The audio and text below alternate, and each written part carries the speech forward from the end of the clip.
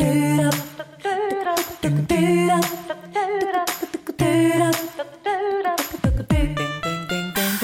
Big Sky Breakdown. What's up, everybody? This is your Friday edition. We got a jam-packed, interviews-based podcast for you here. Appreciate Jeff Safford for his work on the editing portion of this, and appreciate all of you for listening. Also, thanks to all of our great sponsors and all of our great guests as well.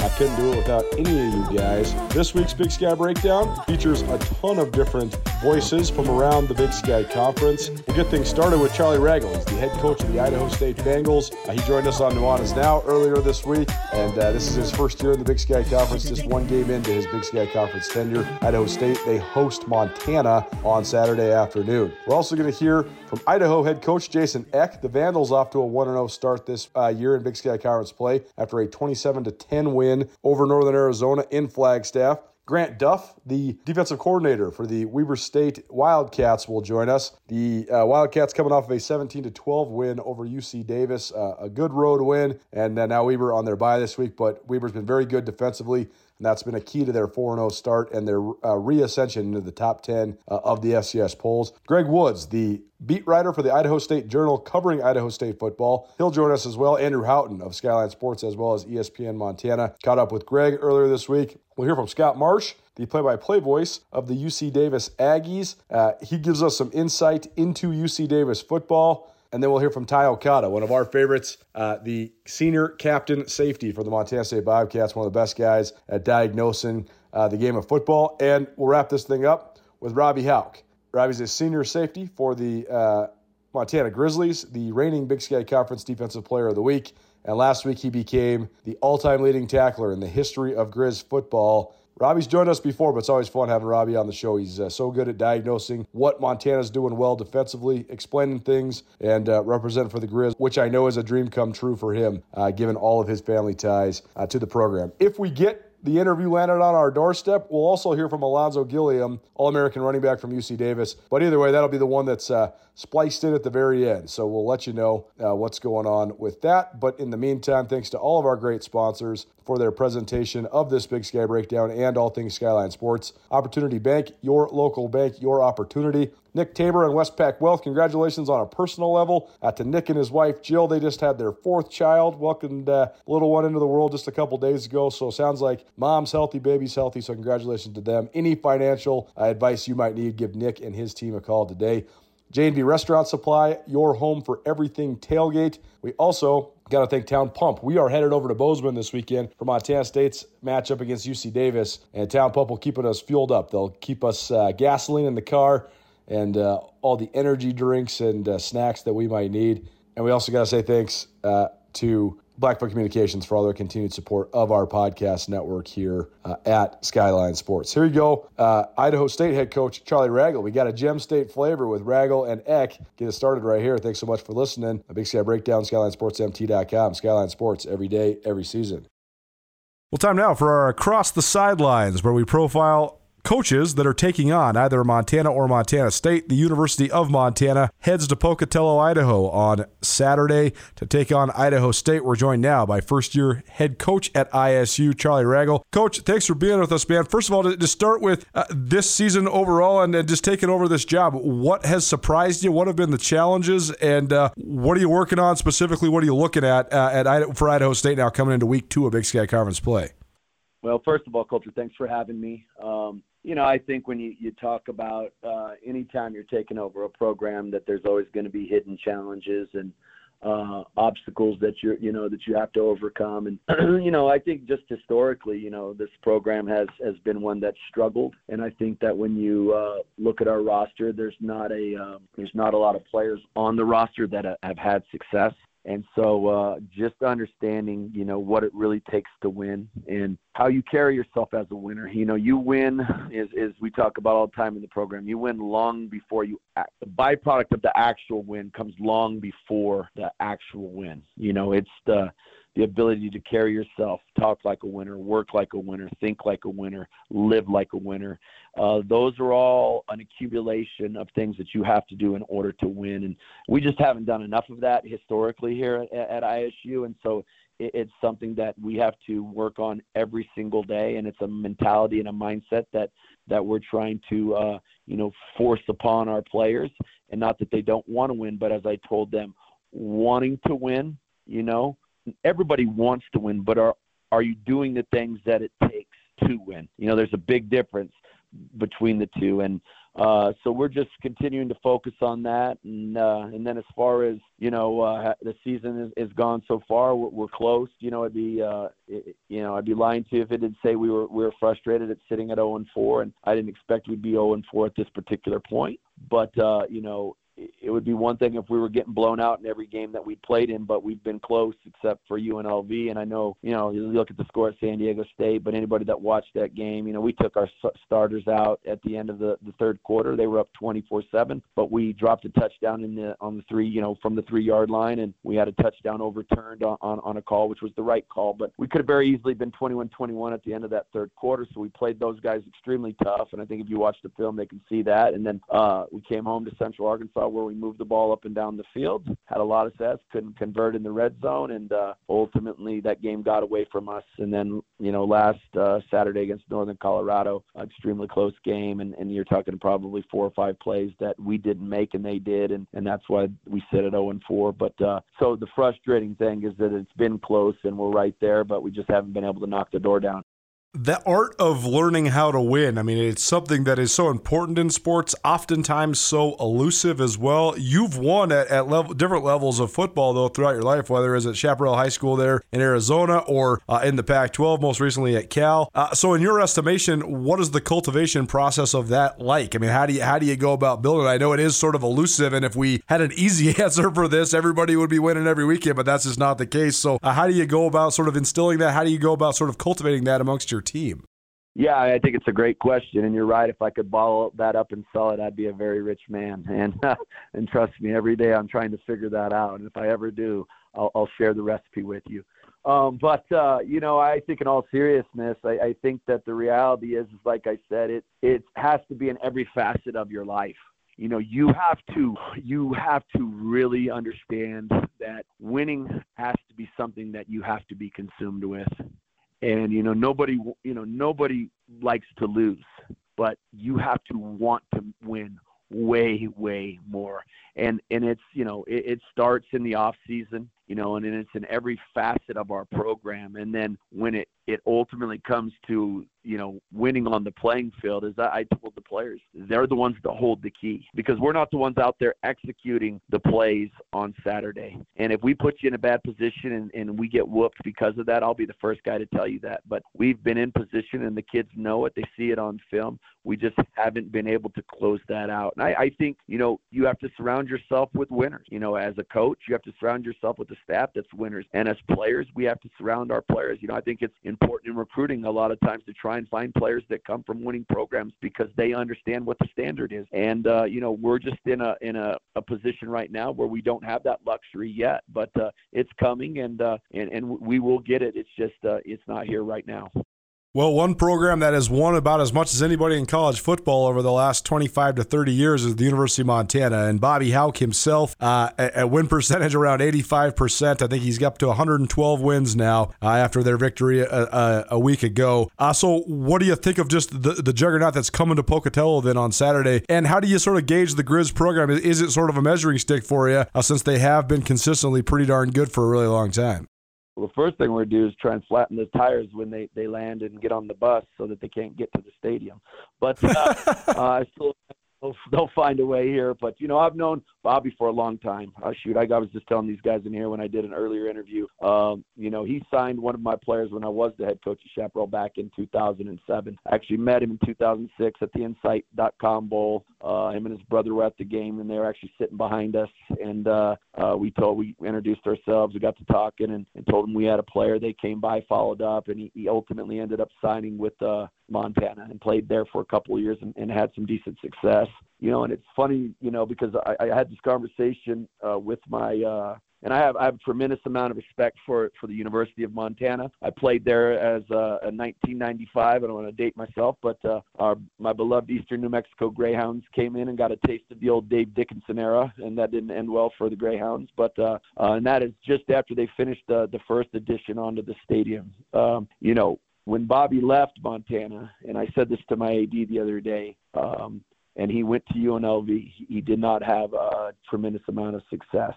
Bobby could tell you why that was, but I have a very good idea. As I said to my athletic director, Robby Hauck's a great football coach. He didn't cross the Nevada state line and forget all of his football. At the time, they didn't have the resources. They didn't have the facilities. They were playing in a stadium off campus. There's things that you have to have in place to help you be successful. Now, you got to go coach it. You got to build the culture. You have to do the things as a coach. But when you have the infrastructure in place, it certainly helps you. And you have to have a catalyst for that. And he's been that. He's developed obviously a huge, hugely successful culture, and he's driven that thing to an elite level. And he deserves all of the credit. But the University of Montana, the state of Montana, for their buy-in and understanding the value of what a successful football program brings to the state. All you can sit back as a person who has been successful, and you're right, I've won everywhere I've been. I know how to win. You certainly appreciate other winners, and the University of Montana and the state of Montana are certainly that. There's a lot of things that make Montana great, from the mountains and lakes to some of the finest towns in the West. But what really makes this place special is you.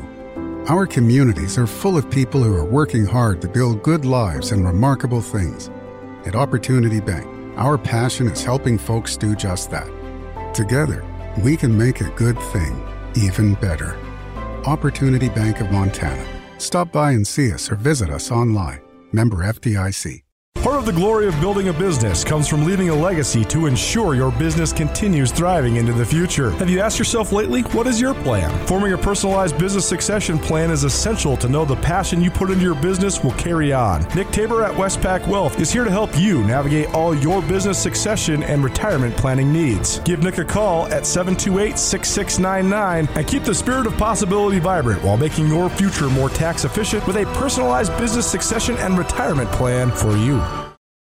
Charlie Ragle joining us. He's the first-year head coach of the Idaho State Bengals. They host University of Montana on Saturday in Pocatello. And, Coach, let's talk about this specific game. First of all, I know that you're down a couple quarterbacks there. So what do you think of Sage Groundhauer, and what do you like about him? What gives you confidence in him? And how big of a challenge is that when you thought you had Tyler Vanderwall, who in my estimation one of the better quarterbacks in the league, and now you're down to a third guy that hasn't played a lot of football. So how do you go about making a game plan for a young guy making his first start?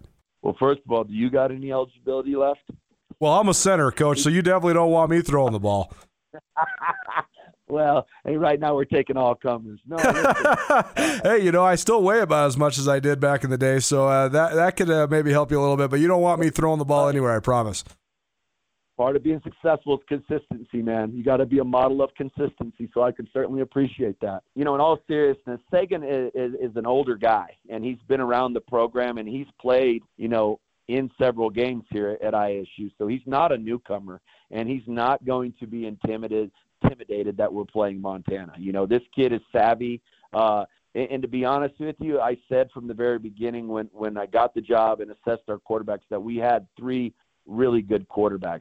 We're going to talk about the top two because those are the two guys that, and Tyler was ultimately the starter, but it was really a 1 and 1A because him and Hunter were battling it out through fall camp, and we ultimately went with Tyler. He won the job, but it was by a whisker. And so, when he went down, obviously terrible for him. But we thought, hey, we're going to be just fine with Hunter. And, we've got a lot of confidence in Sagan. He can make all the throws. He's a different type of quarterback. He's not going to be as active as, Hunter Hayes was. We're not going to run him like we did with Hunter, but he can make all the throws. And, for him, it's just about making good decisions where to go with the football and protecting the football. And if the plays aren't there in terms of the passing game, throwing the ball away and not turning it into turnovers. But we have a lot of confidence in him, and we're excited, for him on Saturday. And the Montana defense, it took me, I got to say, Coach, about 30 games worth of analyzing it to figure out what the hell they're actually even doing. It's a lot of chaos. It's a lot of pressure. It's a lot of movement. And but really, when you really watch it and break it down, they're just trying to do the same thing, and that is go as hard as they possibly can, run to the football with a lot of aggressiveness and really put a ton of pressure on the quarterback and everybody that might get the ball in the backfield. What's the formula, though? I mean, how do you go about preparing for a defense like this? Because it is sort of unorthodox and just so high pressure. Yeah, and you're right. I think that's part of the characteristics that Bobby's instilled there. That those kids play with the swagger and deservedly so. That is Montana. And that reeks of success. They play hard for 60 minutes in all three phases of their game.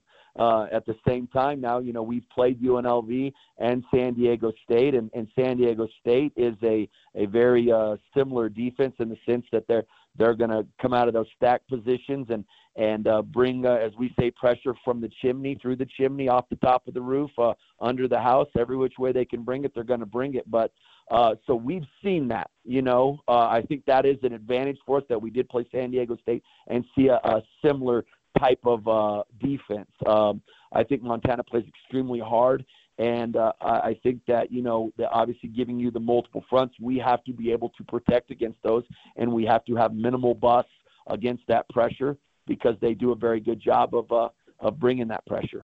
And on the other side of the ball, Montana's offense is across the sidelines, by the way, presented by Vance Thompson Vision. Charlie Ragle, first-year head coach of Idaho State, joining us to preview the Grizz at Idaho State game on Saturday in Pocatello, Idaho. The Grizz offense has been humming along pretty darn good. I know that the scoring numbers maybe are a little skewed because they have scored on defense several times. They've scored on special teams several times. They've also gotten a couple safeties. So a lot of points coming in a lot of different ways for the offense, or for the Grizzlies at least, but the offense itself have been operating pretty efficiently. So what's your take on Montana's offense?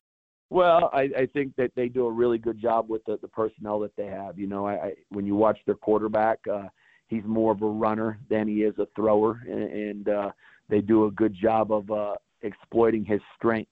Not to say that they're not going to throw the ball, but they're going to take their shots down the field. We expect that, but with his feet and as active as he is, and them running the option in different ways to get to it and making defenses play assignment football, that's challenging. So I think anytime, as I was saying earlier, anytime you have a quarterback that can run and beat you with his feet, you're forced to play 11-on-11 football. So we have to contain him and try and minimize explosive runs, whether it be from him or their running backs who do a very nice job of just, they just perform. Their running backs are good running backs, and they just get the job done. And there's a lot to be said for that in college football. So we've got to minimize or take away. I don't know if we can take it away, but certainly minimize the explosive plays, especially in the run game. Last thing for you then, Coach, keys to the game for Idaho State. What matchups do you like, and what are the main principles you want to see play out for you guys with Montana coming to town? Yeah, well, I think well, first of all, let me say this. We've got to win the turnover battle, plain and simple. That's the number one statistic in winning and losing is turnover. So we have to win that battle. I think for our defense is that we've got to minimize explosive plays, period. We have to tackle well, and then just as I said, we've got to try and minimize the run game, whether it be from their running backs or their quarterback. And then I think, on the offensive side of the ball for us, we have to, as we just mentioned a little bit ago, we have to be stout in our protection and not give up a plethora of quarterback sacks. And then we've got to try, and I think we have a pretty good receiving core. And we've got to try and take advantage of, our receivers are pretty good, and we've got to try and use that strength of ours to our advantage, and hopefully we can do so on Saturday. He's Charlie Ragle, first-year head coach of Idaho State, making his debut here on Nuanez, now the first of many, at least we hope. So, Coach, you're welcome back anytime. I love chatting ball with you, and we will talk to you soon. Best of luck on Saturday. Yeah, Colter, appreciate you having me, and as we say down here, TTM, tackle the moment, and I know the Montana people don't want to hear it, but go Bengals. Take care, man. Join Town Pump's Pump It Up Rewards Plus program and never pay full price for fuel again. Save 5 cents on every gallon every day at any Town Pump across Montana. Plus, earn and redeem points on your favorite in-store items to get free stuff with our clubs. Stop in and pick up a rewards card. Download the Pump It Up Rewards Plus app today. Or visit townpump.com/rewards to register and start saving. Town Pump. Right down the road. Pump it up. Oh, yeah. Whether you're in the restaurant business or you just want to host any big event, J&V Restaurant Supply can make sure you have everything you need. J&V Restaurant Supply is your home for everything kitchen. Whether you're a bear or a bobcat, an eagle or a Scotty, J&V Restaurant has everything you might need. They have locations in Bozeman, Billings, and Great Falls. But if you can't make it in, J&V also has a great website, jvrestaurant.com. Get everything you need for your next event at J&V, your restaurant specialists. Big Sky Breakdown rolls on. SkylineSportsMT.com. Thanks to all of our great sponsors for the Big Sky Breakdown, including Opportunity Bank. Opportunity Bank, your local bank, your opportunity. We're joined now by a guy who has not been on the Big Sky Breakdown since 2015. Back then, Skyline Sports was about 1 year old, and we were just getting started out, and he was the offensive line coach at Montana State. Now, years later, he is the head coach at the University of Idaho. Is Jason Eck. Coach Eck, thanks so much for taking some time, man. How you been? I'm doing well, Colter. I appreciate you having me on. First and foremost, let's talk about this last week. Your team goes to Flagstaff, a big-time win. I targeted this game when we were doing our Big Sky Games of the Week back in August, kind of leading up and hyping up the season. I thought this was a game that was going to be a pivotal game for both teams, given what the non-conference schedules were for both squads and what the playoff aspirations are for both squads. And you guys go in there and get a decided 27-10 victory. So take us through it. What was the trip like to Flagstaff? Your first trip to Flag as a head coach, always a crazy, weird place to go, but also a great performance by your team. Yeah, we knew it was a big game coming in. I thought that both us and them were good teams. We had tough records because of our schedules, but we were both 1-2. But I thought it was two good football teams playing. And if you have playoff aspirations, you don't want to start 1-3. So it was, even though it was early in the season, it was a huge game. And I thought our offense really came out and played well early. Really moved the ball and ran the ball. We were very efficient. I think we were 9 of 10 passing in the first half. And, their tempo had us a little off balance early in the game, but I thought our defensive staff, Coach Arwich, our D coordinator, and his guys, we made some great adjustments. And in the second half, we shut them out. And so really a good win. Anytime you got to win on the road in conference, it's tough. When we went there in 2015 at Montana State, we got our butts beat in that dome up there. So it's a tough place to play, and was very proud of our guys to come out with a win. And our radio guy didn't tell me till afterwards, but I was doing the post-game interview. He said since Idaho's come back to the Big Sky going into that game, we were 2-13 on the road. I'm glad I didn't know that going in. That might have affected my confidence going in, but now we're 1-0 this year on the road, so we got to keep building on that. Tell me about just navigating the non-conference, because I thought this year, as much as any other year, it was so hard to gauge where teams are at because of the non-conference, because a lot of times you're playing money games, you're playing up, you're playing FBS opponents. In your guys' case, you're playing Power 5 opponents, Washington State and Indiana, to start out the year. And then other times maybe you're trying to get a game at your place where you can maybe roll a little bit. And so how do you sort of manage that in terms of gauging the level of your team, the improvement of your team? It is tough to gauge. I mean, you just have to keep focusing on getting better, throughout the weeks of practice. But, our three non-conference games, we had 2 games where we were a big underdog on paper, and then we had 1 game where we were a big favorite on paper. So, really the Big Sky Conference is going to define us. And it was a good first game, but, that game doesn't mean anything unless we can follow it up with a good performance this week against Northern Colorado. What was your gauge on NAU? Because Chris Ball's been building it down there. A high opinion of him. We have one, and I think there's a high opinion of him in the coaching world as well. He's brought in some talented recruits, but you guys were able to shut down that offense. RJ Martinez, one of the best young players in this league offensively. You guys were able to really keep them in check. But how'd you evaluate NAU? What'd you think of that squad after seeing them in person?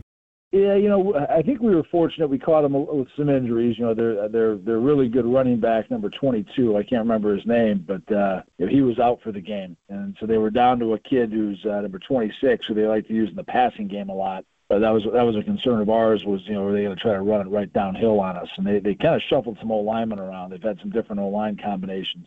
Their quarterback scared us going in. I mean, he was a really athletic guy who could move around, and I was concerned by us by his scrambling ability, but I was really happy. I think our D-line really won the matchup versus their O-line and was able to get a lot of pressure on him. And, it didn't parlay into a ton of sacks, but there was a ton of throwaways in the game. And when you can, make a guy who's a good athlete throw the ball away, that's a big win for the defense. So, I thought they have a really nice slot receiver, number 6, and he ended up, I was worried about him going to the game. We did a pretty nice job on him as well. They targeted him about 15 times, but he only had about 5 catches. So, I think we played pretty well in the game. I still think that's a good football team. I think that's a team that's going to be, middle of the pack at worst, in the conference. They have a lot of good players. Jason Eck joining us here on the Big Sky Breakdown. He's the first-year head coach of the University of Idaho. And, Coach, now that you got about a month of the season under your belt, what's the transition been like? I mean, I know you had a full 9 months of off-season and talking about it and all that, but in terms of what you thought your plan was going to be and then how you've executed said plan, how has that gone? What are some of the big differences you noticed? What are some of the big challenges you guys have faced? Well, I'd say the biggest difference is, as a head coach, you're on TV. They put you on camera a lot, and I realize that camera does add weight now, Colter. You probably know that from being on TV. It says the truth. I've been trying to up my workout schedule here this week because I noticed I look too fat on TV. So I'm working on that. So that's probably the biggest change from being an assistant. But as far as the plan with the players and things, I think it's going well. I mean, I have a great staff, and I think that's something I really have learned through my times, the 20-some years I was an assistant. You got to have great assistants and guys you believe in and guys you can trust. And, those decisions on who I hired were probably the most important decisions. And, it starts with my coordinators, Coach Ulrich, who came from South Dakota, and Luke Schleichner, who came from South Dakota State. I think they're doing a great job. And then I really give a lot of credit to our players. I think they've really bought in. They're doing what we've asked them to do. And, again, I told them all along, I don't think it was like a huge talent deficiency. You look at last year, they play, Montana State, who's in the national championship game, to 7 points. I said, if you can do that, it's not like you have a huge talent deficiency. There's a lot of things that coaching can fix with discipline and things like that. I'm probably most proud of. We're doing a great job with turnovers. We're +6 on the year. We've gotten 8 turnovers and only turned the ball over twice in 4 games, and that's winning football. Now, I think we can still work on some things like penalties. We're having too many penalties, but I think our plan is coming along, pretty well, and we got a good football team. I think we got. If we can keep getting better, I think we can be a team that's in the mix here for the playoffs going forward. One thing, I totally agree with you. I haven't evaluated Idaho pretty intensely since they returned to the league in 2018. I thought that the talent has been good and sometimes really good, and there's been some individual guys that have been some of the most talented players in the league. One thing you also noticed about the Vandals is just how hard they play and how hard they hit defensively, and it seems like you guys have been able to maintain that. So what's it like coming in with some new ideas, but also maybe recognizing what your team has been doing well, what the program has been doing well, and carrying that forward too? How do you sort of marry those two dynamics? Yeah, like I said, I think we had a lot of good players that we inherited, and a lot of those guys were just trying to coach up on the details more and, help them up their game even more. But, Favai has been a good player here, for a while. Nate DeGraw was a good player there. Marcus Harris. And then, we've added some pretty good transfers too that's helped out. We have, I think last week we started 4 transfers on defense that are new this year. Giuliano Falanico is really doing a good job from USC. Paul Mawalo came from Notre Dame, is doing a great job at our will linebacker. And then we got a pair of brothers who came from New Mexico. Ben Bertram, who was our player of the week last week, is being real active at that 3 technique. And then his brother Matthias is our starting field safety. So, it was a mix. We embraced the guys. I mean, they're the guys we inherited are our guys just as much as the guys we've brought in, and we've kind of challenged them on things that we talk a lot about championship behavior, and that's kind of based on champions act like champions before they're champions. You don't just start winning championships and then figure out how to do it. You got to exhibit the behaviors that lead to championships first, and then the championships will come later. So those are words you'll hear a lot in our building. Us talking about that is what you're doing championship behavior or not? And if it's not championship behavior, we got to try to limit it. And if it is, we got to keep encouraging that and bringing that along. And I think the kids are doing a good job buying into it. And I told them this week, we're going to keep turning up the heat and coaching the guys harder because I think they're ready for it. I think they're capable of us coaching them to the level of a championship team. 2 more questions for you. First of all, Giovanni McCoy was very, very efficient last week, and it seemed like that was a very big key for your offense. 18 of 20, 184 yards and a touchdown. So how important was that? And also, what have you thought of his progression? Where are you at with your young quarterback? Yeah, I mean, he set the school record for completion percentage last week. And there's been some pretty, you look at, John Freeze and, Nathan Enderle and Doug Nussmeier and the Kamiai kid. I mean, there's been a lot of good quarterbacks at Idaho. So to set the completion record is really a credit to Giovanni and to Coach Slice in our offense. Again, I really trust Coach Slice. He came with me from South Dakota State, and our offense is really dictated on trying to keep things simple for the O-line and quarterback, because we think those are the two toughest positions to play and the two toughest ones to find and develop. You can usually find some pretty good skill players at the other spots around there, but we want to try to keep it simple so those guys can play really fast, and Giovanni is playing really fast. He really impressed me. He's doing a great job of extending plays in the pocket. He had a number of completions where there might have been a rusher coming at him and he stood in the pocket, or there was pressure and he escaped one way and then delivered the ball downfield after buying time. He's protecting the football. He learned the first game he had 2 interceptions. Now he's gone 3 straight weeks without turning it over. But as a redshirt freshman, could not be happier about his development, how he's come along. And I think he's continuing to get better. I mean, that's one of the negatives when you have a quarterback competition. And there were times in August where we were really giving like 4 guys equal reps during camp. The nature of it is it's tough for one guy to really take off because he's not getting enough reps. But I think since he's earned the starting job about 2 weeks out from the first game, he's really continued to have a fast ascension and get better. So I think the future is great with Giovanni, and I think we have a number of good quarterbacks, but Giovanni definitely earned it, and I think he's validated that spot by how he's played here these first 4 games. There's a lot of things that make Montana great, from the mountains and lakes to some of the finest towns in the West. But what really makes this place special is you. Our communities are full of people who are working hard to build good lives and remarkable things. At Opportunity Bank, our passion is helping folks do just that. Together, we can make a good thing even better. Opportunity Bank of Montana. Stop by and see us or visit us online. Member FDIC.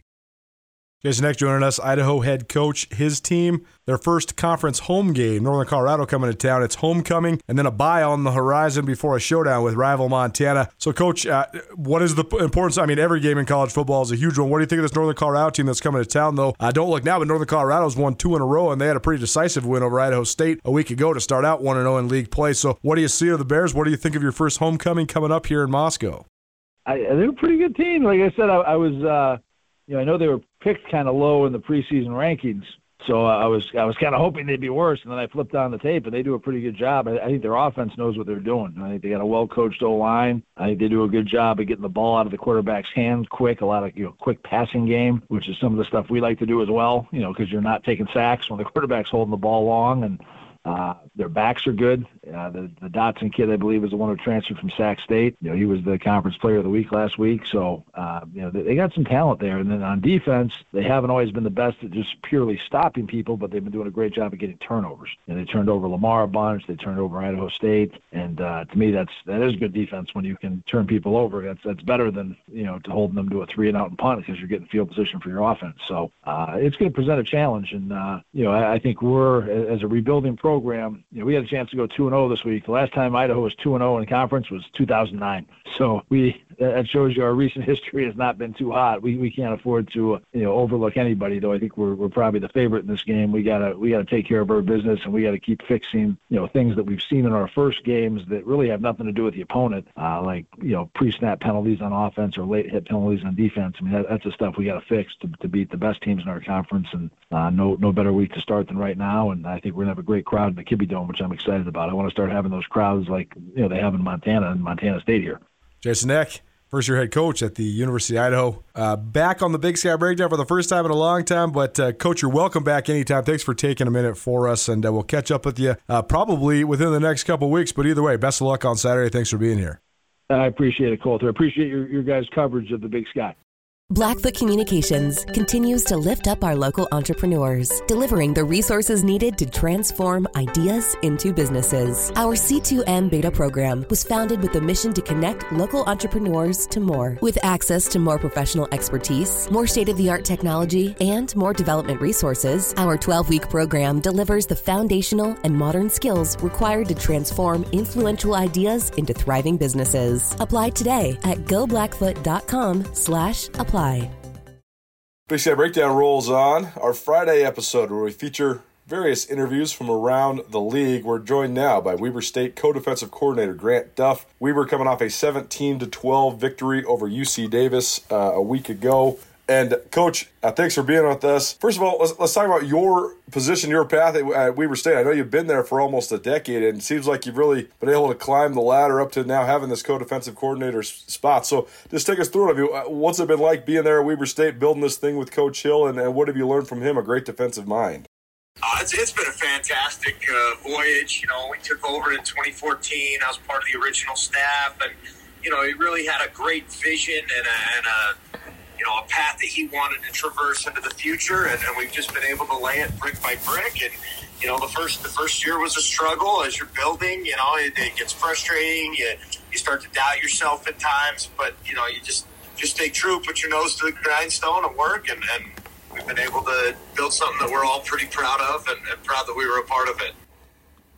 College football is such a mirror for life, right? And I thought Aaron Best, Eastern Washington head coach, said last week on this show, such an interesting line. He said the hardest thing in life is sustained success. And he said it doesn't matter what it is you do. It's always hard to sustain a level of excellence once you attain it. How's that pertain to Weber State then? Because I know you guys had the 5 straight playoff bursts, multiple Big Sky Conference championships, and last year a game or two outside the playoffs, but now rolling along 4-0 this year as well. So what's the process been like to try to sustain the standard you guys have set?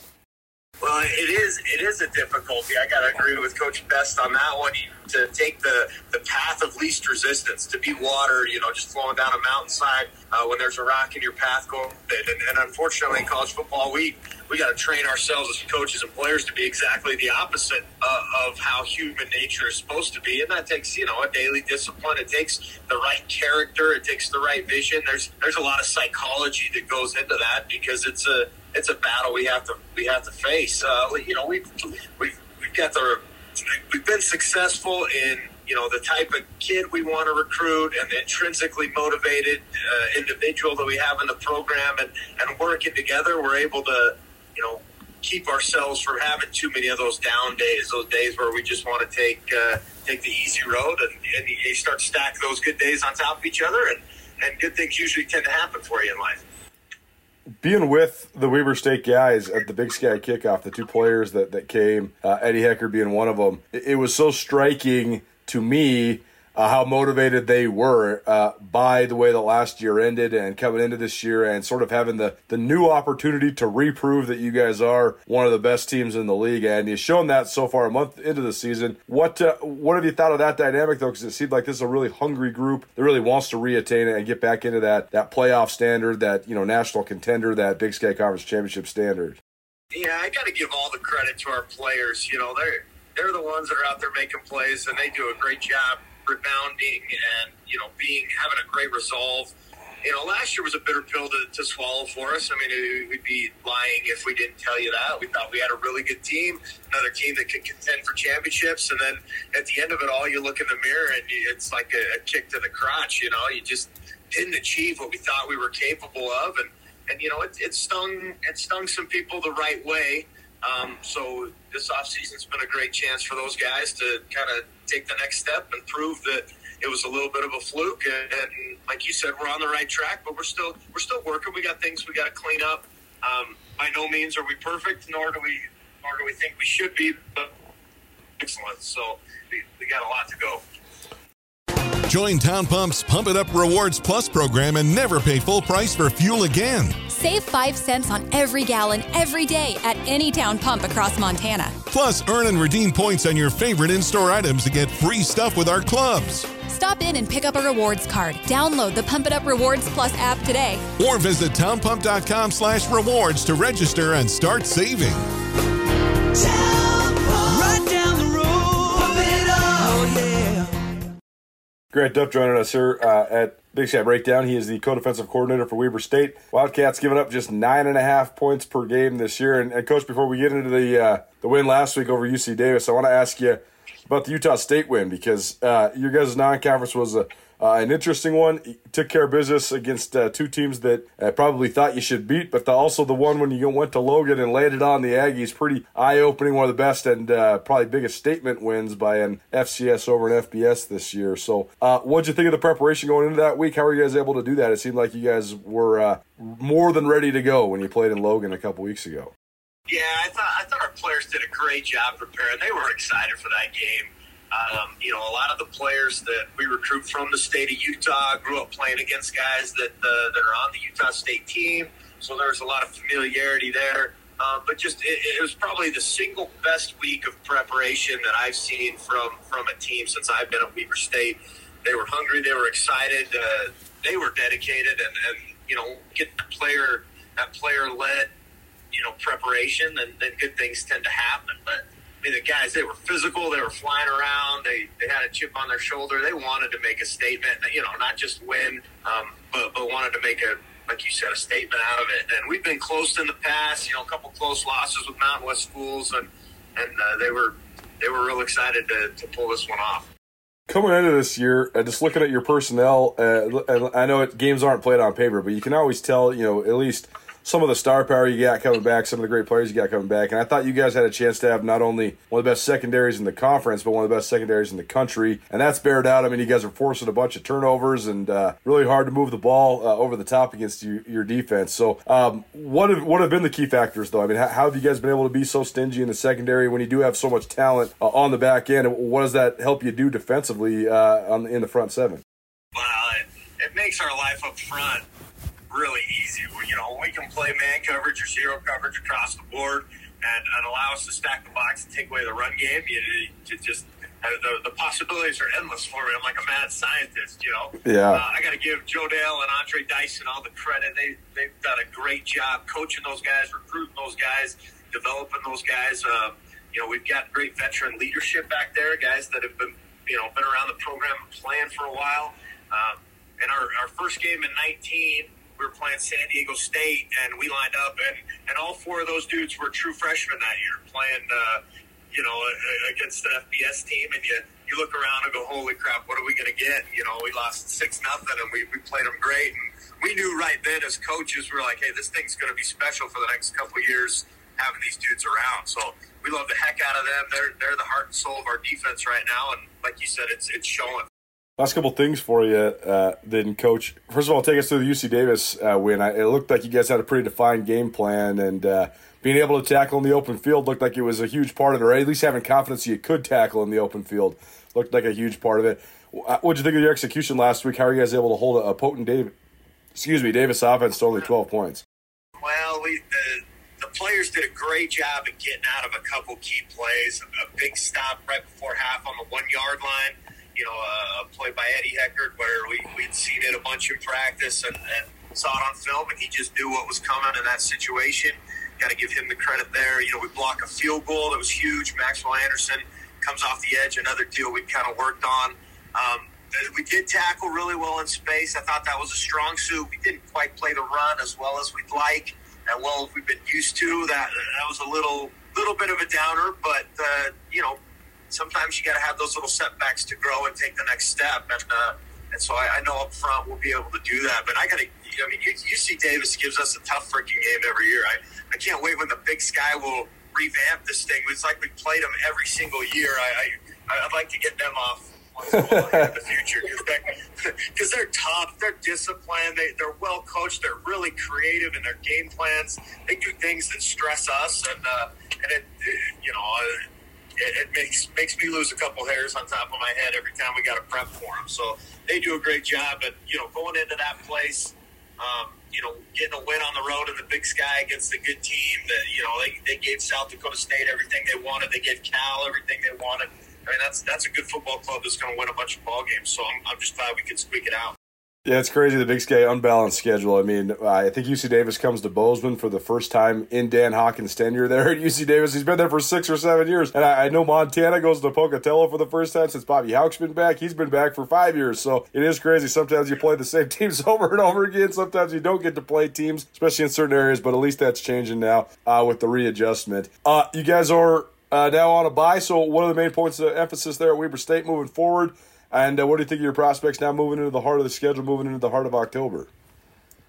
Well, we, going into a bye, we got to get healthy. That's the most advantageous part about having a bye, the little nicks and bumps and stuff.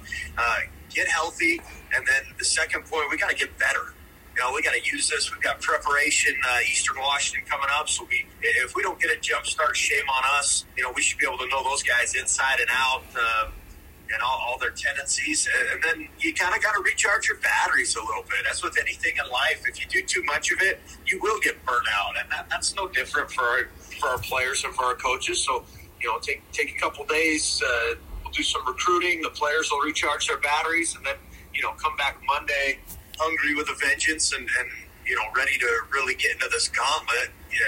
Speaking forward as we go, we know we got to stretch. We're hitting the Big Sky meat of the schedule, and there's a lot of good teams that play a lot of good ball. The coaching is excellent in this league. The physicality, the toughness, the execution.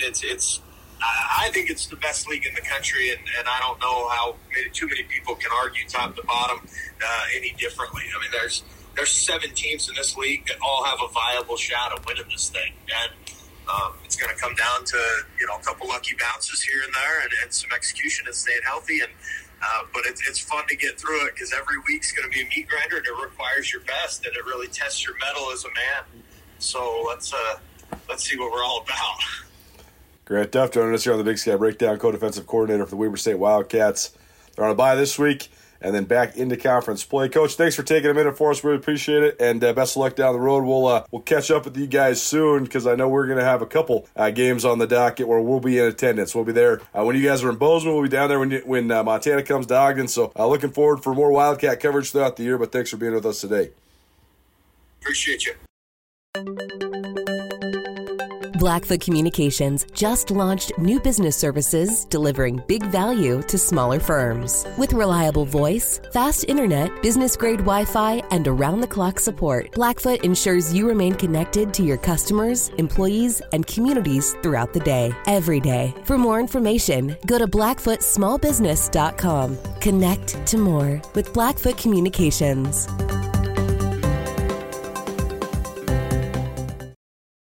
Well, the beat rolls on. If you know anything about me, you know that before I came to ESPN Missoula, I was working for the Idaho State Journal down there in Pocatello, Idaho, covering ISU Bengals football, women's basketball, all kind of high school sports down there in southeast Idaho. Last year we had Jordan Kay, who took over for me, talking a little bit about ISU. This year we've got another guy, the latest in a long line of great sports reporters down there at the Idaho State Journal in Pocatello. It's Greg Woods joining myself, Andrew Houghton, to talk a little ISU Bengals football as the Montana Grizzlies are heading down to Pocatello to take on the 0-4 Bengals this weekend. Greg, first off, man, thanks for coming on. How's life down there in Pokey? Yeah, it's great. Thanks for having me on. It is, it's great, man. I'm just playing to pick up basketball every now and then and writing, preps and ISU stuff and trying to, enjoy covering an 0-4 team. So we'll see how that goes this season. For sure. Let's just start there. How's it been like? What have been your first impressions of ISU football? And I know that you were around in that area of the country because you were working at the Idaho Falls paper when I was down in Pocatello. So you were aware, but what were your first impressions of ISU? Well, I didn't, when I was in Idaho Falls, I didn't, pay super close attention to ISU just because, that was outside of our coverage area, and they didn't seem to, they had, a 1-win season back then, so it wasn't like I was super intrigued by them for that reason. But now I just, I don't know, with a lot of these first-year head coaches like Charlie Ragle, they just walk into the situation where they just have a lot of guys that obviously are not their guys, and so Ragle had to bring in a bunch of JUCO guys, whether it's from California, the Bay Area where he used to coach, or Arizona where he got his coaching start, and he just had to bring in a bunch of these guys kind of at the last minute just to kind of fill out the roster. So in a lot of ways, a lot of what has happened this year is like way out of his control, whether it's, his DB coach getting arrested for murder or, his first two quarterbacks going down with injuries. And it's just like, it's a really tough hand for him to be dealt in his first year, especially now you get a number 2 team in FCS in Montana this weekend. So definitely, a very forgettable start to the season. But it's also tough for them just because like a lot of the way the season has gone has been just out of their hands in a lot of ways. Well, that's right. Charlie Ragle in his first year at Idaho State, after Rob Fennessy, former Montana offensive coordinator, got 5 years there, had a couple of optimistic, maybe moving forward years, but things sort of fell apart on Fenn at the end there, and he was let go after the fall 2021 season, and they picked Charlie Ragle. It's his first head coaching job, at least in college. I know he's got some high school head coaching experience, and that's sort of how he got into the game. He's an Arizona guy, so he coached high schools in Arizona for some time. He's had jobs at Arizona and at Arizona State, but he comes to Idaho State from Cal, where he was the special teams coordinator for several years. Greg, what have you thought about Charlie Ragle? What do you think his strengths, his weaknesses are, and what does he want his football team to look like? Yeah, well, he, like you said, his last job was the special teams coordinator at Cal. And in a really like strange and unfortunate twist, when he got to ISU, he had exactly 0 specialists on the roster. So that was a tough hand for him to be dealt. I mean, they ended up signing Ian Hershey, the kicker, who is like, legitimately one of their best players. He has like that serious of a leg. So in that way, it was hard for him to take over those programs because like so much of what he had been used to coaching, he just did not have here at ISU. But I mean, outside of that, I mean, I definitely like the guy. I think he's a very straight shooter. He doesn't, sugarcoat much of anything. He's very, realistic. I think he does a pretty good job, at least when he talks to us about like finding a balance between, hey, we want to do right by the seniors and, do our best to win this year. But, we also realize that this is going to be a long-term project and, we're not going to get this thing turned around 180 degrees, in 1 year. And so I think in a lot of ways, I just respect like his, realism, realisticness, whatever. So that's been nice to see. I just like, I don't know, like he's just so, his offense has been like not even that bad. I mean, it's just, they have several, playmakers between, Xavier Guillory and Jalen Johnson, who transferred from Arizona, and Cyrus Wallace, their tight end. I mean, they have like some legitimate weapons on offense. Problem is that they just have not had the quarterbacks they expected to have, throwing to these guys and, managing the offense. So I think he's done a great job with the offense. Him and, offensive coordinator Taylor Mazzoni have, done the best with what they've had. But again, like a lot of these things that have happened this season are just, it's been a bunch of injuries and a bunch of things that they have not been able to control. So I think Ragle is doing okay with what he has. It's just like, this is a really, really tough situation to walk into. And it's definitely not going to get turned around, in one season. Well, that's right. That's been the big news out of Pocatello this week, and I'm sure what everybody up here in Missoula wants to know about. Ragle announced, I think, Monday that Sagan Gronauer, who's the third-string quarterback, would be starting. It's been sort of a comedy of errors for the Bengals at that quarterback position, and a lot of bad luck there.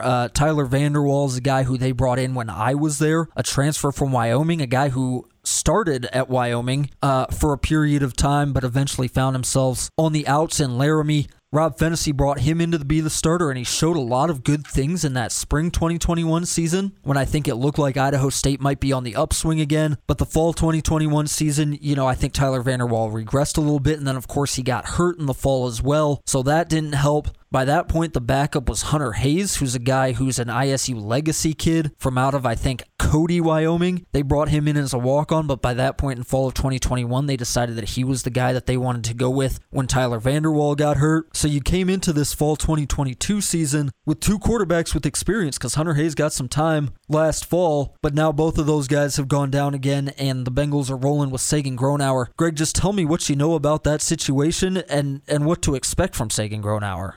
Yeah, well, I think well, you and I were talking about this before we started recording. I mean, a lot of the way they used him last year was just kind of, having him hand the ball off and run these kind of short to intermediate routes. But there was last fall when they played Cal Poly, which they came within 3 points of winning that game. So that game, Grunauer goes 23 for 38, 273 yards, 2 picks, and 2 touchdowns. So the point is that, it's not like they're just using him to just hand the ball off and, run these short, slant routes or hitch routes or whatever. He does have a little bit of experience, throwing the ball out there and kind of slinging it.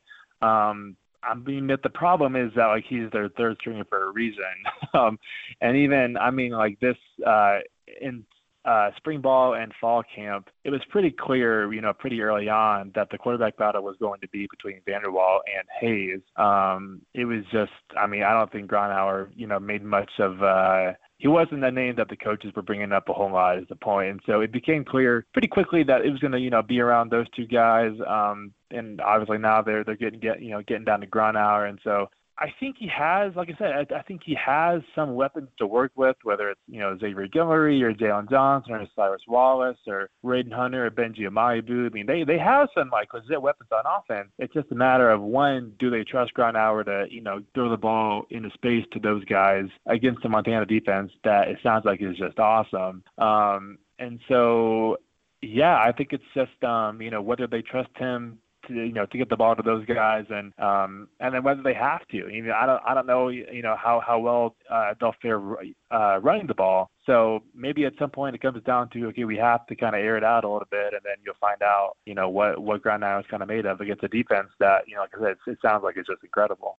Yeah, it's a tough task for any quarterback, let alone one who hasn't played a ton. A little bit more context on Sagan Grunauer here, because he's a guy who was a freshman in 2019 when I was first getting to Pocatello and starting to cover the team. And he was a guy who looked like he had a lot of potential. He looks the part. He's out of Las Vegas. He was a good player in high school. He's 6'1", so not great height, but certainly tall enough. Looked the part. And in 2019, he was sort of in the background of what was a quarterback battle back then between Matt Struck and Gunnar Amos in fall camp for the Bengals, and Matt Struck eventually won that and looked really good for about half the season, and then things started to fall apart down the stretch, and by that point Gunnar Amos wasn't in the program anymore. So Sagan Grunauer was actually the backup down the stretch in 2019, and as they were sort of trying to light a fire under Matt Struck, he got some playing time. I think he started a game down the stretch in 2019. He got some playing time again in the fall last year when I wasn't there and Greg was, so I think he's making, if I count correctly, his 5th career start this year, even though he entered the season as the 3rd stringer. But he's a guy, from what I remember of watching him, pretty good arm, looks the part. He was a guy who should have been developed, on a more normal developmental track than this, where he spends a couple years sitting behind somebody and not getting that many game reps, but getting a lot of practice reps. Obviously, it hasn't worked out like that so far for Sagan Grunauer, but I saw some good things from him when I was there, and the coaching staff's kept him around, and now he's getting another opportunity to play. Greg, you mentioned some of the guys that he's going to be throwing to. What's the scouting report on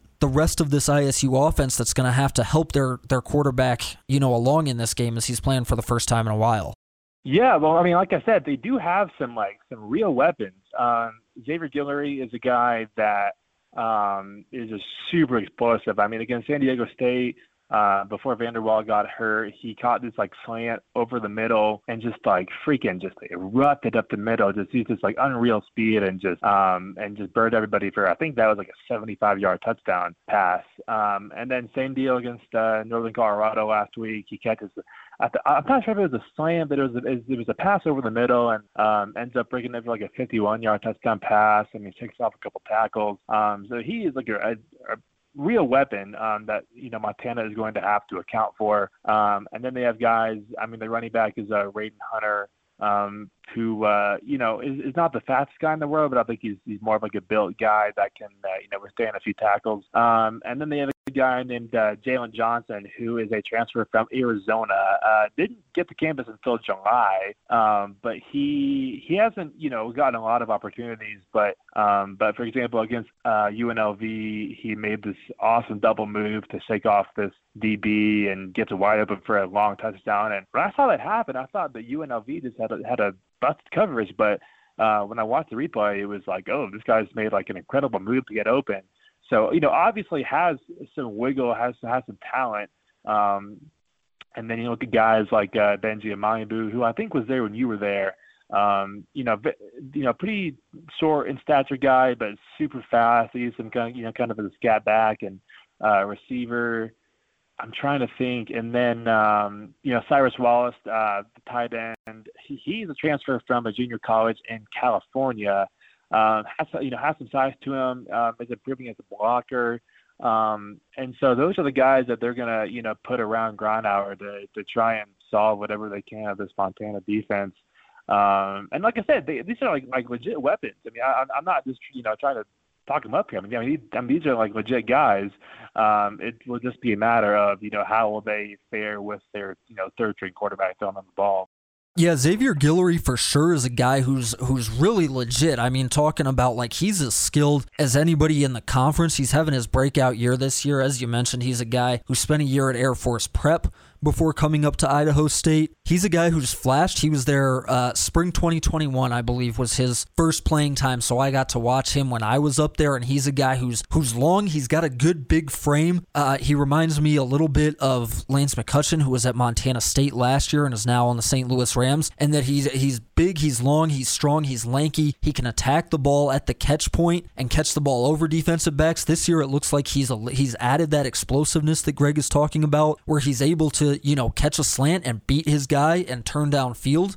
So he looks really good, and he's in fact leading the Big Sky Conference right now. 377 receiving yards and 3 touchdowns in 4 games, comes out to almost 95 yards per game. So he's a guy that I think is as legit as anybody else in the conference. And then behind him, like Greg said, they've got a bunch of guys who are talented, but just waiting to break out. Benji Amayabu, you mentioned, he's a guy who broke out a little bit last year. Good returner, smaller, scat back type of guy. Raiden Hunter's a guy who's been in the program for a long time, and I know Rob Fennessy and his staff were high on Raiden Hunter when he was coming into the program. So they've got some weapons, I think, like you said. Of course, we're bearing the lead a little bit here, Greg. The problem with ISU, and then this has been a constant going back to Mike Kramer's teams, it was really a big deal with Fennessy's teams. The problem's really never been their offense. Their offense has usually been, a competent Big Sky offense and generally better than that. But Idaho State loves to give points back on the other side of the ball, and it's been the same this year. They can't stop the big plays. They can't stop you running the ball. They can't really stop you throwing the ball either. What have you seen from their defense so far this year?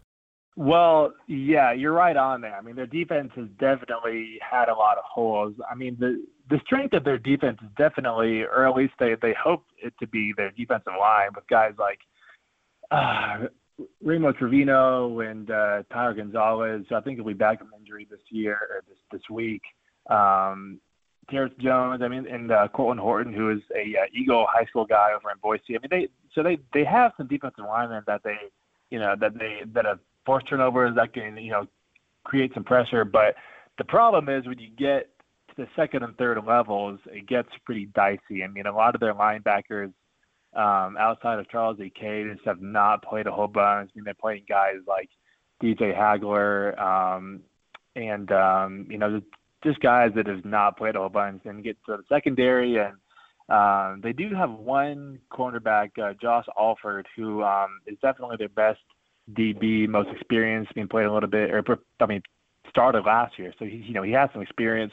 But then he just go around to the other spots in the defense, whether it's the rest of their secondary or the rest of their linebacker core, and it's just very, like I said, a lot of guys that have just not played a bunch. A lot of guys that are just didn't play last year and now they're having to play, and it's just like, yeah, and it's Ragle was not too upset with the defense after last weekend's game against Northern Colorado, because their defense only gave up 21 points, but then it's like, okay, they gave up like a punt return touchdown and then a scoop and score, so it's like, okay, I get the defense is out there. Would they have given up more? Would they have not? So they haven't been like totally just horrible, but when they've had to be on the field, for several possessions a game, it's like, if they're not getting pressure, then it gets pretty dicey, because then you get the quarterback back there time to throw, and then the secondary gets exposed in a lot of ways. They've given them a lot of big plays, on the ground and through the air. And I don't know if there's a good way to solve that. So, I guess they're just hoping that Montana runs the ball because I think they're a lot better against the run than the pass. But again, once you get past the first level of ISU's defense, get into the linebackers, and once you get into the secondary, then you're starting to have some luck because once it gets past that first level, you're running in some holes, with that ISU defense. Yeah, I love what you said there. I'm not sure there's a way to fix it either. I mean, ISU has given up 209 yards on the ground per game, 250 yards in the passing game per game. So you're giving up 200 on the ground, you're giving up 200 in the air. You don't really have anything that you can hang your hat on, and I think it is just a talent issue. I mean, they've got some guys who can play. They've got some okay players on that defense. I also like Josh Alford, who's a guy who came in from St. John Bosco, which is one of the top high schools in California. And he was a guy who played right away, and he's a guy who took his lumps in that spring 2021 season. A lot of teams were picking on him, but he's a guy who's played at a high level.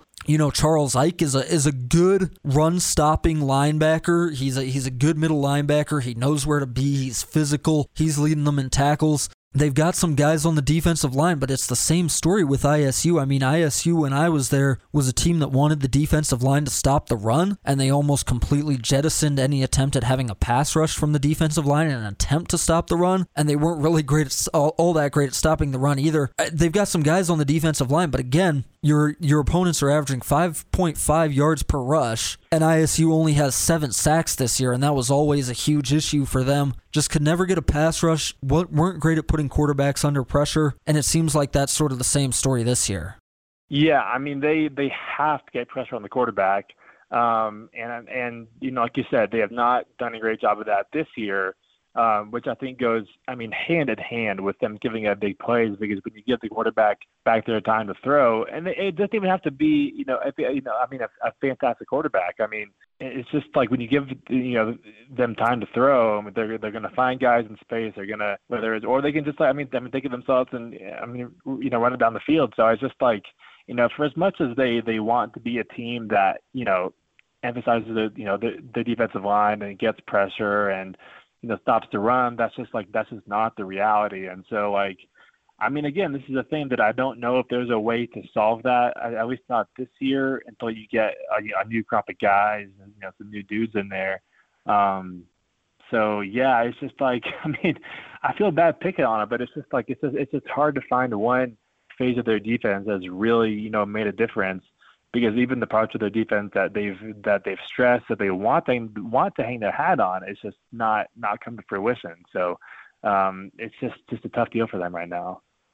Yeah, it really is tough, and like I said, I think it really is a talent issue. I mean, you look at a team like Montana who's running 3 or 4 deep at every position on the defense and rolling guys in and rotating, and then you look at a team like ISU who they've got a couple good Big Sky Conference caliber players there, but after that things start getting real thin, and it's been tough for ISU. So Greg, I'll get you out of here. It's Greg Woods, by the way, Idaho State beat writer for the Idaho State Journal down there in Pocatello, joining me to talk a little Bengals football as Montana prepares to head down to Pocatello and take on the Bengals this week.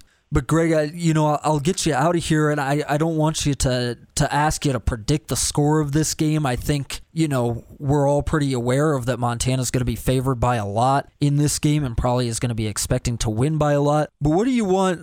What do you think ISU wants to take out of this game, and what's sort of the mood around the team and the program going into this game? Well, I think number one, they want to avoid injuries.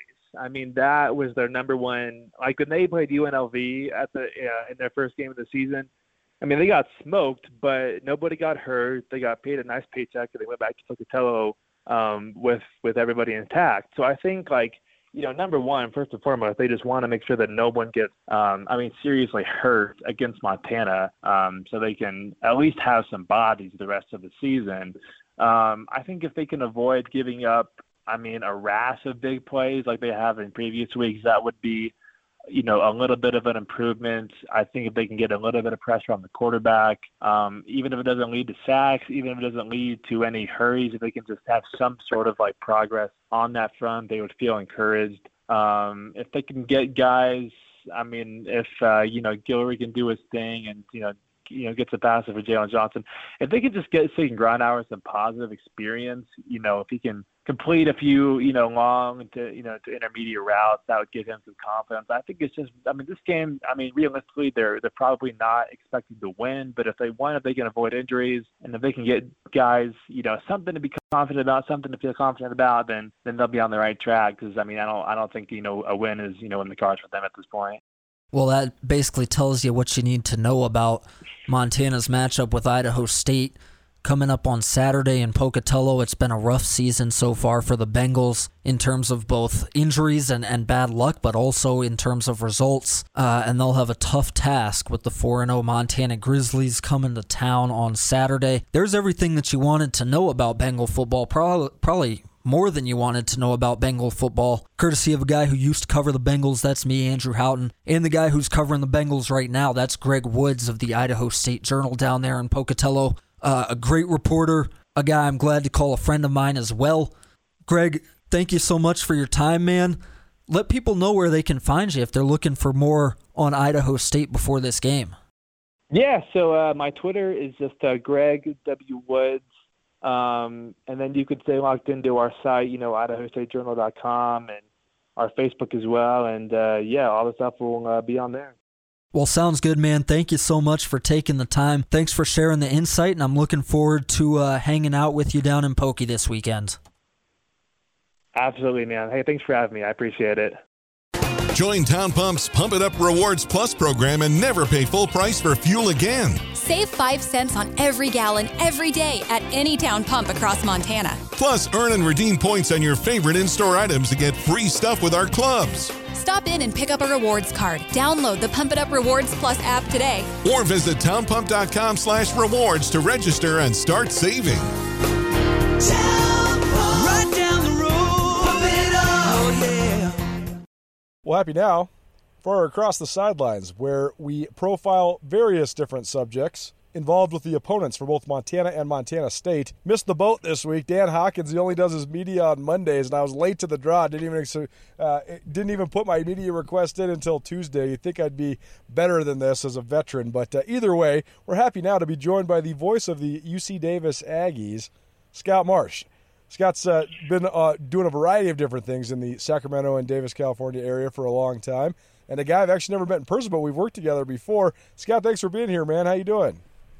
I'm doing great, Colter. It's great to talk to you. And don't feel bad about missing the press conference, because I reached out to the Montana State people about the Coach Vegan press conference on Tuesday as well, and found out that he did his on Monday. So I've been doing this 16 years. So. Well, me and you both, 16 years, and we still can't figure out how to track these guys down. They're elusive. But let's start there with Coach Hauck, because he is such a unique character in a league full of unique characters, but he has such a outside-of-the-box way of thinking, and every time I talk to him, it's a total wild card. You never know what you're going to get, but it's always funny and entertaining. So what have you thought of just covering his teams and getting to know Hauck a little bit as the play-by-play guy there? You know what? I think you said it really well. Coach Hauck is a savant. I think he's just one of those characters who's borderline genius as a football guy, and that's what makes him eccentric, because to your point, you never really know what he's going to want to talk about. Usually, or in a lot of occasions, it's not even about football. He hosts this podcast that he's interviewing astronauts and nuclear physicists, and, football somehow fits into the whole thing. But Hauck has been great to work with. He makes it fun. He's run a great program. This is his alma mater. He is extremely passionate about UC Davis and UC Davis football. He loves his players, and certainly he stepped up the game with what Davis has been able to do, getting into the playoffs for the first 2 times in school history over his last 5 years running the program. Well, how much do you think that is a factor? Because I found UC Davis as an institution very compelling to write about and learn about since they joined the Big Sky Conference 10 years ago, because Davis is such an elite academic institution. There's so much to offer there. I mean, the campus is so huge and so fun to hang out on. And but it also takes a certain kind of recruiting strategy to find the guys that can fit in there academically and athletically at UC Davis. So how much do you think Hawkins, being a UC Davis alum and really understanding that because he is one of those guys, how much does that help him?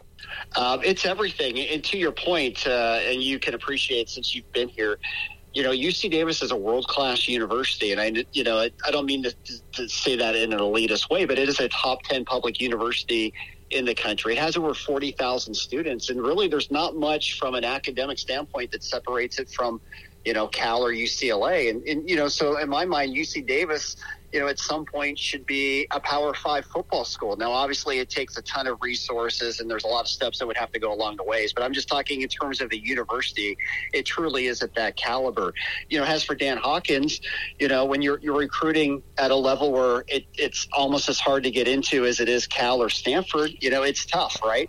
But what he's done is really smart because he embraces that. And for example, Nick Amoa, our starting left tackle, he was looking at a lot of schools. He's an aerospace engineer. Wow. Dan Hawkins told him that, if he comes to Davis, of course, he can major in aerospace engineering and that he's going to be able to do whatever he needs to do to succeed in that field. Quite candidly, when he was recruited from some other schools, they were kind of like, well, we don't know if that's really the right, major path for you if you're going to come to this university to play football. And that rubbed Nick the wrong way, and that's why he's in a UC Davis helmet. So to the extent that it makes it tough to get some kids in who might not qualify from an academic standpoint, it also brings in a lot of smart kids who really love the Davis approach to athletics and being a student athlete. Well, it seems like Hauck really accentuates that too. I mean, when you watch Davis just schematically, what they do, especially offensively, I mean, there's so many different formations. There's so many different elements of what they do. He's always going to run a trick play, it seems like. So it seems like he's taking advantage of the acumen of these guys too, putting a lot on their plates. But it seems like that's kind of the style that they want to play. No question. I mean, they run a lot of formations and a lot of eye candy. So if you're trying to prepare for them defensively, it's going to be a long assignment because there's a lot of tape you're going to have to look through to try and get ready for all the schemes that they're going to throw at you. A lot of complicated defensive schemes as well. The players can handle it. So that's a lot of fun. Now, Dan as a coach, you never know what you're going to see on an individual game. We've seen him go for it 9 times on 4th down in the first 3 games, and then he kicked 5 field goals in the first half of the game against Weber State. So, in terms of philosophy of when he's deciding to go for it or not go for it in game situations and some of those things, I think Hauck at times can be as unpredictable as he can be when you're talking to him and having a conversation, and whether it's going to be about football or it's going to be about climbing Mount Kilimanjaro. Scott Marsh joining us. He's the play-by-play voice of the UC Davis Aggies. They make their way to Montana to take on Montana State in Bozeman, 8:15 p.m. kickoff on Saturday evening from Bobcat Stadium. And let's talk a little bit about Davis's season so far, Scott. I have watched the game against South Dakota State and then the game against Weber State this last week. 2 really hard-fought efforts by UC Davis, and they're a total of 7 points away from being on a 3-1 team instead of a 1-3 team. So what have you thought of this start so far? It seems like Davis a lot more talented than maybe what their record indicates at this exact moment. I think you're absolutely right. From what I've seen from Davis, they're a top 10, top 15 caliber program in the country. And obviously you go to Cal and, they were up 7-0. That game had a chance to make it a 2-score game.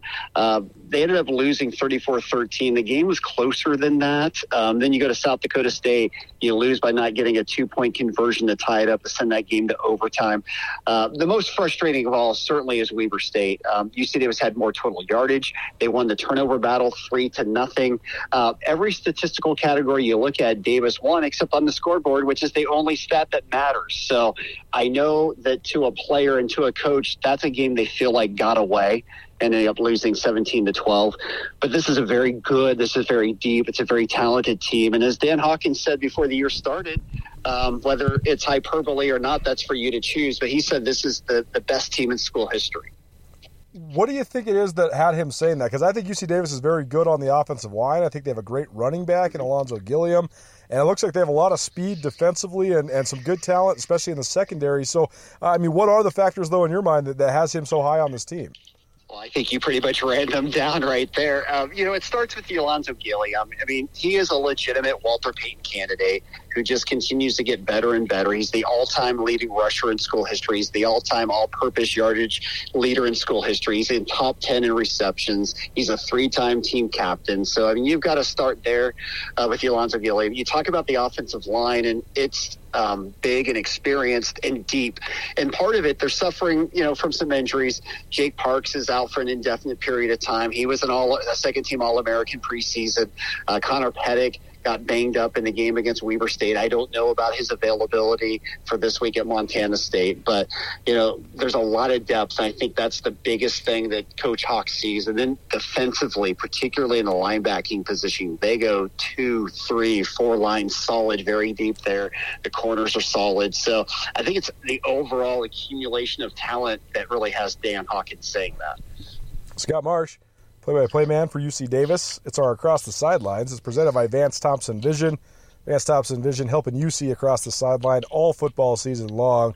I'll talk about this matchup then, Scott, because I think that it's, as somebody that's covered the Bobcats pretty intently and pretty intensely for the last 12 years, this team still remains a mystery to me. I thought last week was a good win at Eastern Washington, but it was their first real like opponent. They kind of played two teams they were supposed to just run roughshod over, and they did. And then they played Oregon State, and they got absolutely smacked. And then all of a sudden, they got a close one against Eastern Washington, but I still don't know if we know much about Eastern as well, with all the turnover they've had on their roster as well. So from your perspective, though, I mean, from Aggie land, what is the perspective on the Bobcats? How is UC Davis gauging this opponent as they make their way to Bozeman? Well, and you know the team much better than I do, the Bobcats, that is, but I'd have to push back a little bit because I watched that Eastern Washington game, and I was thoroughly impressed with the Bobcats. I mean, Oregon State is a top 25 team in the country who almost beat USC. So I think you just throw that one out right away. But what was so impressive about Montana State, teams just don't go in and win on the Red Inferno very often. So first of all, they get a quality road win against a very good opponent, always impressive.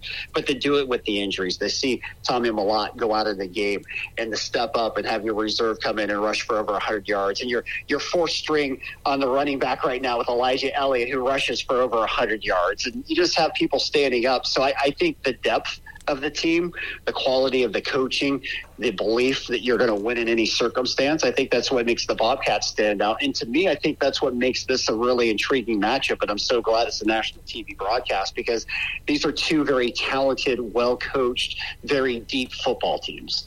Well, last thing for you then, what's the level of sense of urgency with UC Davis? That's the other reason I find Hawkins fascinating, right? Because he's one of the only coaches in the country that'll tell you, well, winning is what it is, but we're here for a variety of different reasons, and that's only one of them. But it also seems like, they're here to win football games and make another playoff chase and another potentially playoff run. So what is the sense of urgency like with Davis coming to Bozeman with 3 losses on the docket already? Well, and of course, Dan Hawkins talks about the process and not focusing in on the results. But I think every college coach in America says that too. And I know that Coach Hawkins believes that, and that's part of the Aggie way.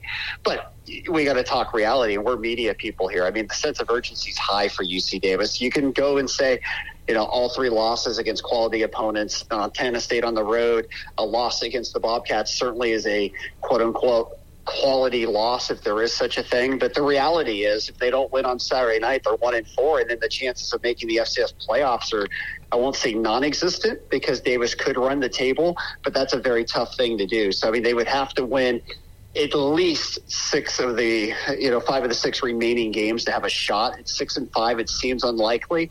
And of course, UC Davis finishes with the Causeway Classic, which Sacramento State, and now the Hornets are maybe the best team in the country. I mean, right now, the Hornets are playing like they're a national championship contender. So that won't be easy on the schedule. So there is high urgency. I mean, I can't say it's a must-win scenario for the Aggies, but it feels to me as close as it is to a must-win on Saturday night. Scott Marsh, play-by-play voice for the UC Davis Aggies, and also doing a bunch of other fun stuff in the Sacramento and Davis area. Joining us here on Nuanez Now. Scott, thanks for taking some time for us, man. Appreciate it. Thanks for the insight. And I'll be in Bozeman on Saturday, so I'll be sure to come say hi. But best of luck with everything and travel safe. Colter, I'm looking forward to seeing you, my friend. Always great to be with you anytime. You know that. Happy now for the Montana State Minute for the first week of October. I know it's not actually October yet, but we always judge it by what game or what day the game is on. October 1st is Saturday. There's a big-time showdown in Bozeman, Montana. Montana State coming off a thrilling 38-35 win over Eastern Washington in Cheney. Second win in a row for Montana State. First time that has ever happened. We're joined now by Ty Okada. He's a senior defensive back and a captain for the Montana State Bobcats. And Ty, just one question about last week before we get into this upcoming matchup. That was an enormous win. We talked about it after Saturday. Your fumble recovery was one of the key plays in the game. But how do How do you channel it? I asked Coach Vigen the same thing. Obviously, you want to harness the momentum of last week, but you also want to focus on the present, not the past. So how do you do that? How do you express that to guys, maybe even some of the younger guys? Without a doubt, and to your point, it's definitely a balance, right? You want to carry that momentum over, but this is a whole new week, right? And so you try to take the things that you did well from the week prior leading up when it comes to preparation and bring that into that next week, but whole new team, whole new scheme, definitely just restarting of the week where you try to build upon last week, but you just get ready and you prepare. You take the good things that you did last week in terms of preparation. You use that to help better prepare you for this upcoming week. When you broke down last week, what did you like about the performance and what is there to clean up? Obviously, every week you're trying to get better. So what are the positives? What are some of the things you guys are working on this week? Without a doubt, in terms of the defensive side of the ball, just eliminating explosives. And you could see when we were dialed on defense, we were dialed and we were making stops left and right, lots of 3-and-outs in a row. And then we just, here and there, giving up chunk plays. So I think clean that up on the defensive side of the ball. And last week I thought we did a great job of playing complementary football. When we'd go out and get a stop, offense would go out and score. And so I think building upon that from last week will be huge in terms of building as a team. And I know this is going to be a tired narrative soon because we're already a month into the season and it's becoming this team, and last year's team is just last year's team. But last time I'll ask you about this, but what do you think of just the way that you guys have readjusted, and how has it been for you personally? I know you were a leader last year, but sort of even having an elevated leadership role, how do you think that element's going? I think it's going well. I think we're seeing guys emerge as playmakers. And we're constantly changing, adapting, and growing as a team. But we've still got our identity of playing fast, physical, defensive football, and we're going to continue to build on that on the defensive side of the ball. And then watching our offense just emerge this year, too, has been incredible. And just continuing to grow and playing complementary football, like I said last week, just growing and building upon that. It's been nice to see that development throughout this year. Ty Okada joining us here on Nuanez Now, ESPN Radio, SWX Montana Television, and the ESPN Montana app. This is our Montana State Minute. It's presented by J&V Restaurant Supply. J&V Restaurant is your home for everything kitchen. Bobcats got a night game and a home game on Saturday night, so if you need anything for your tailgate, go check out jvrestaurant.com. Ty, this is when college football is the most fun sport in the world. It is when you just get these primetime matchups, and I know UC Davis comes in with a record that maybe doesn't look like it's primetime, but they were a top 25 team in the preseason. Team that was in the playoffs a year ago. So what's the initial thoughts? And what have you thought of what you've seen on film from UC Davis, and what are you guys thinking about this matchup on Saturday?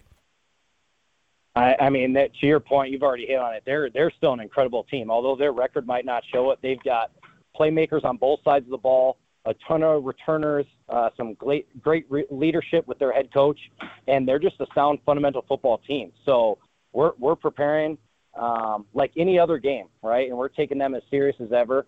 And we're really excited for this matchup. I mean, to your point, this is what makes college football so great. And these are the types of games you want to play in prime time, ESPNU, kind of, not Friday Night Lights, but Saturday Night Lights, right? And it's just a great matchup. A great team is coming in here to Bozeman. And as a team, we're just really excited to get after it. What's the biggest difference in terms of game day when it is a night game? I mean, is it the plan and the meals? How do you go about getting ready to play at 8 o'clock at night?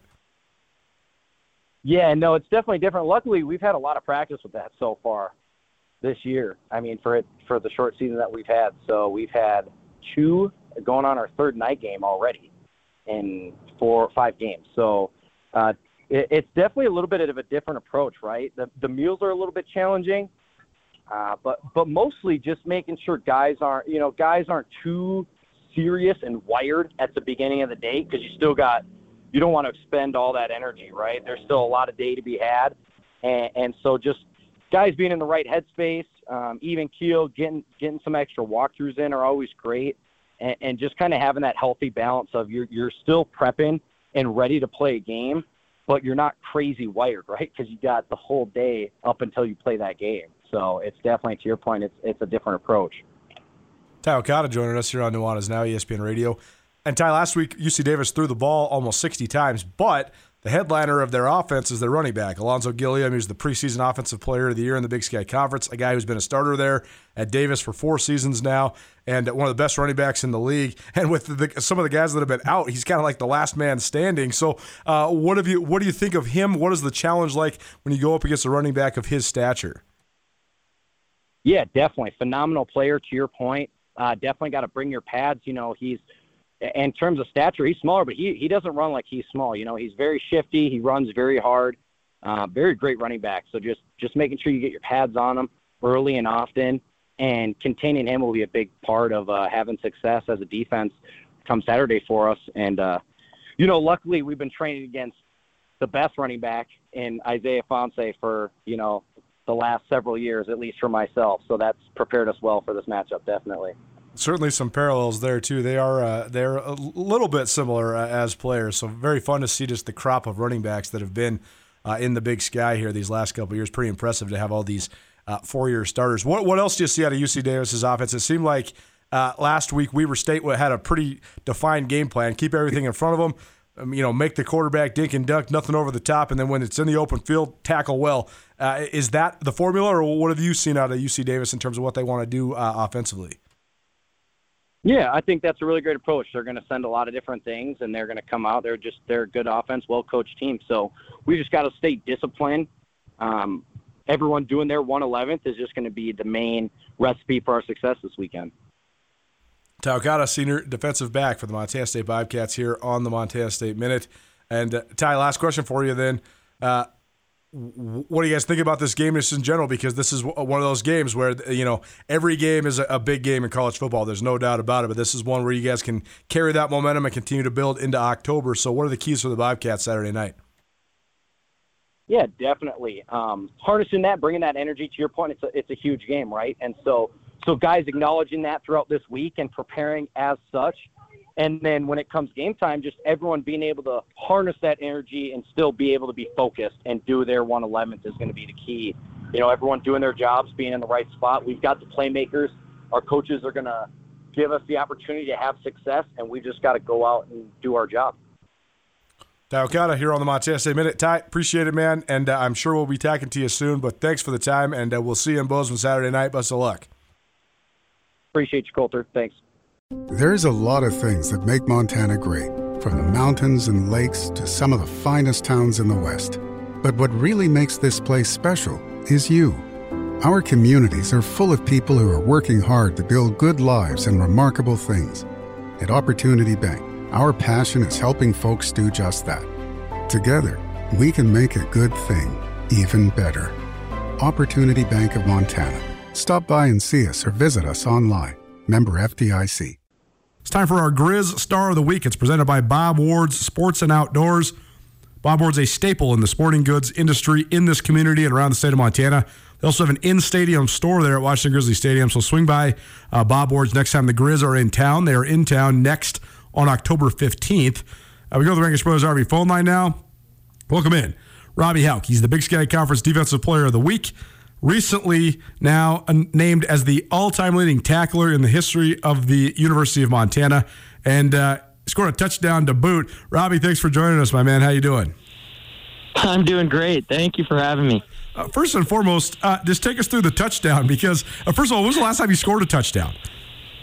God, it's funny. Everybody's been asking me that. I can't even remember. I would assume my senior year of high school at some point, so that seems like 10 years ago. Yeah, well, with all the COVID years and the reschedulings and everything, it might have actually been 10 years ago. But when the ball's flying through the air, what do you think? Because you guys obviously knew that you'd have at least an opportunity when Portland State lines up for a 54-yard field goal to maybe return that thing. It looked like you had a little bit of a blocking scheme in front of you, too. But when the ball's flying through the air, what's going through your head?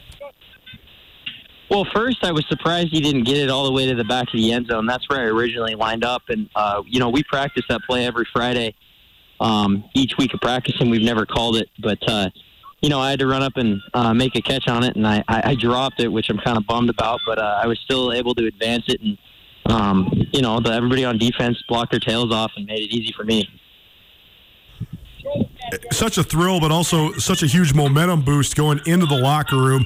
Just tell me about that element of this Grizz team. I mean, that's always been a trademark of Robby Hauck's teams, is trying to harness that momentum, and then once you get it, put the throttle down and just run away from the other team. You guys are doing that at such a high level right now, though, shifting the momentum, then harnessing it and riding it. How are you guys able to do that on Saturday? Because Portland State came in with a plan. They pulled everything out of the bag. All of a sudden, it's 17-14. Looks like a competitive homecoming game in Missoula. And then you blink your eyes, and it's 39-14 at halftime. So what is it about this team that can harness that momentum and carry it like you guys have been able to do so well?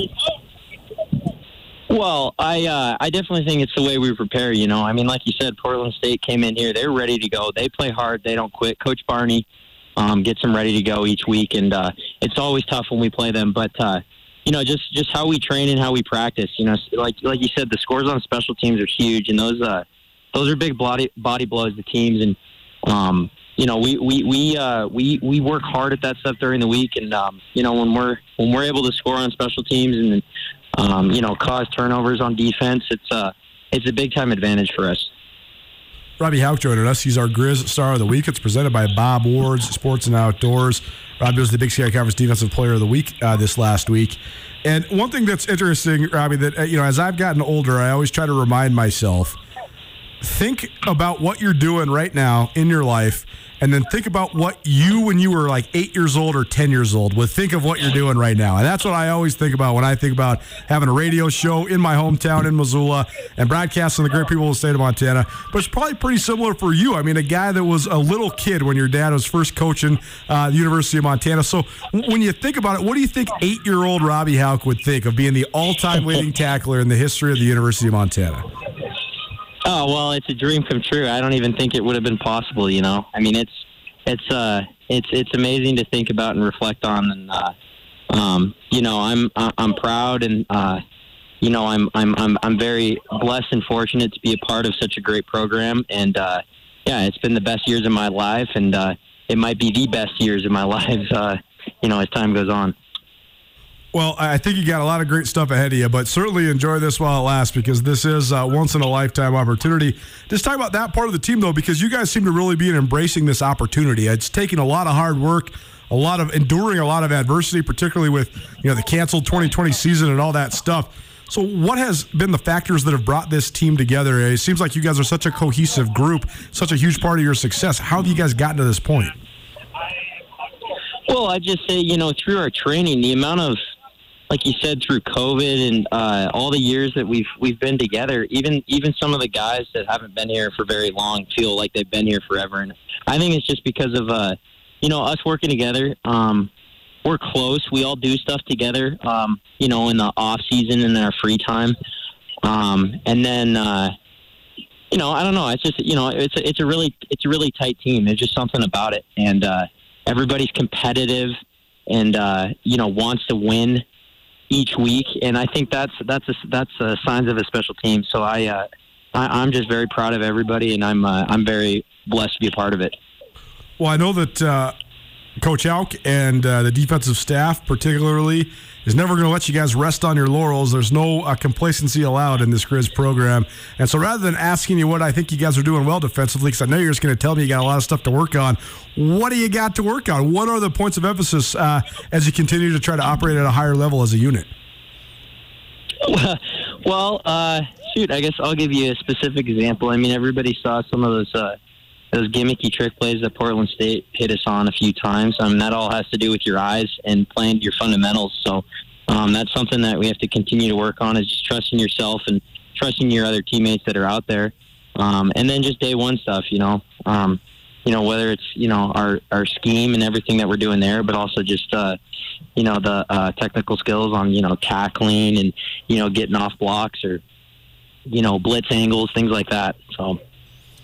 Robby Hauck joining us here on Nuanez Now, ESPN Radio, our Grizz Star of the Week, presented by Bob Ward Sports and Outdoors. How about this upcoming matchup then? A trip to Pocatello. It's been a minute since you guys have been to Pocatello. Have you guys been to Pocatello since Robby Hauck's return to Montana? No, we haven't. This is the final place in the Big Sky that I haven't played, so I'm looking forward to it. I do remember, you know, it's always been a battle going to Pocatello for the Grizz. You know, I do remember. The last time my dad, Coach Hauck, was coaching here. I think it was 2008 or 2009 trip to Pocatello. I was on that trip, and we had to drive. We screwed a lot of things up early, and we had to drive down and hit a game-winning field goal at the end of the game to beat them. So it's everybody's locked in and well aware of that, and it's going to be a good game on Saturday. Yeah, I remember that one vividly. I think it was 2008, and it was 12-10. Yeah. The Grizz went down there and pulled one out, but that was part of a undefeated run all the way to the national championship for that Grizz team. In terms of Idaho State, when it comes to the scout this week, they're down to their third quarterback. I know that they like the young man that's playing quarterback, but he's a youngster, doesn't have a lot of college experience. But does that make it hard to prepare when you do have a first-year head coach, first-year coordinator, and now a guy you don't have a lot of film on operating at the offense?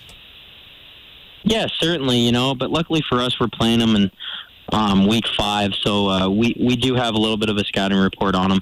But, and it helps us, too. The other thing is we've got some coaches that have been on that, been over there at Idaho State recently, so they know a little bit of their personnel. And this quarterback, he does a nice job. He's not like a new guy. He's started some games for him and has played a little bit this year for him, and he's got a nice arm and he does a nice job. So we certainly have our hands full with him, and we're just preparing like we do each week and getting ready to go.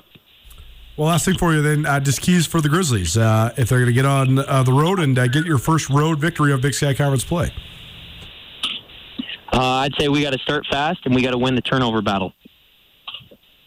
Easy enough, and fittingly, that's exactly what your father said when I talked to him earlier today. That's funny. Robby Hauck joining us here on Nuanez Now, our Grizz Star of the Week. Robby, congratulations again on the all-time record and your weekly award, and go get them on Saturday. Thanks for being here, man. Thanks, Colter. Appreciate it.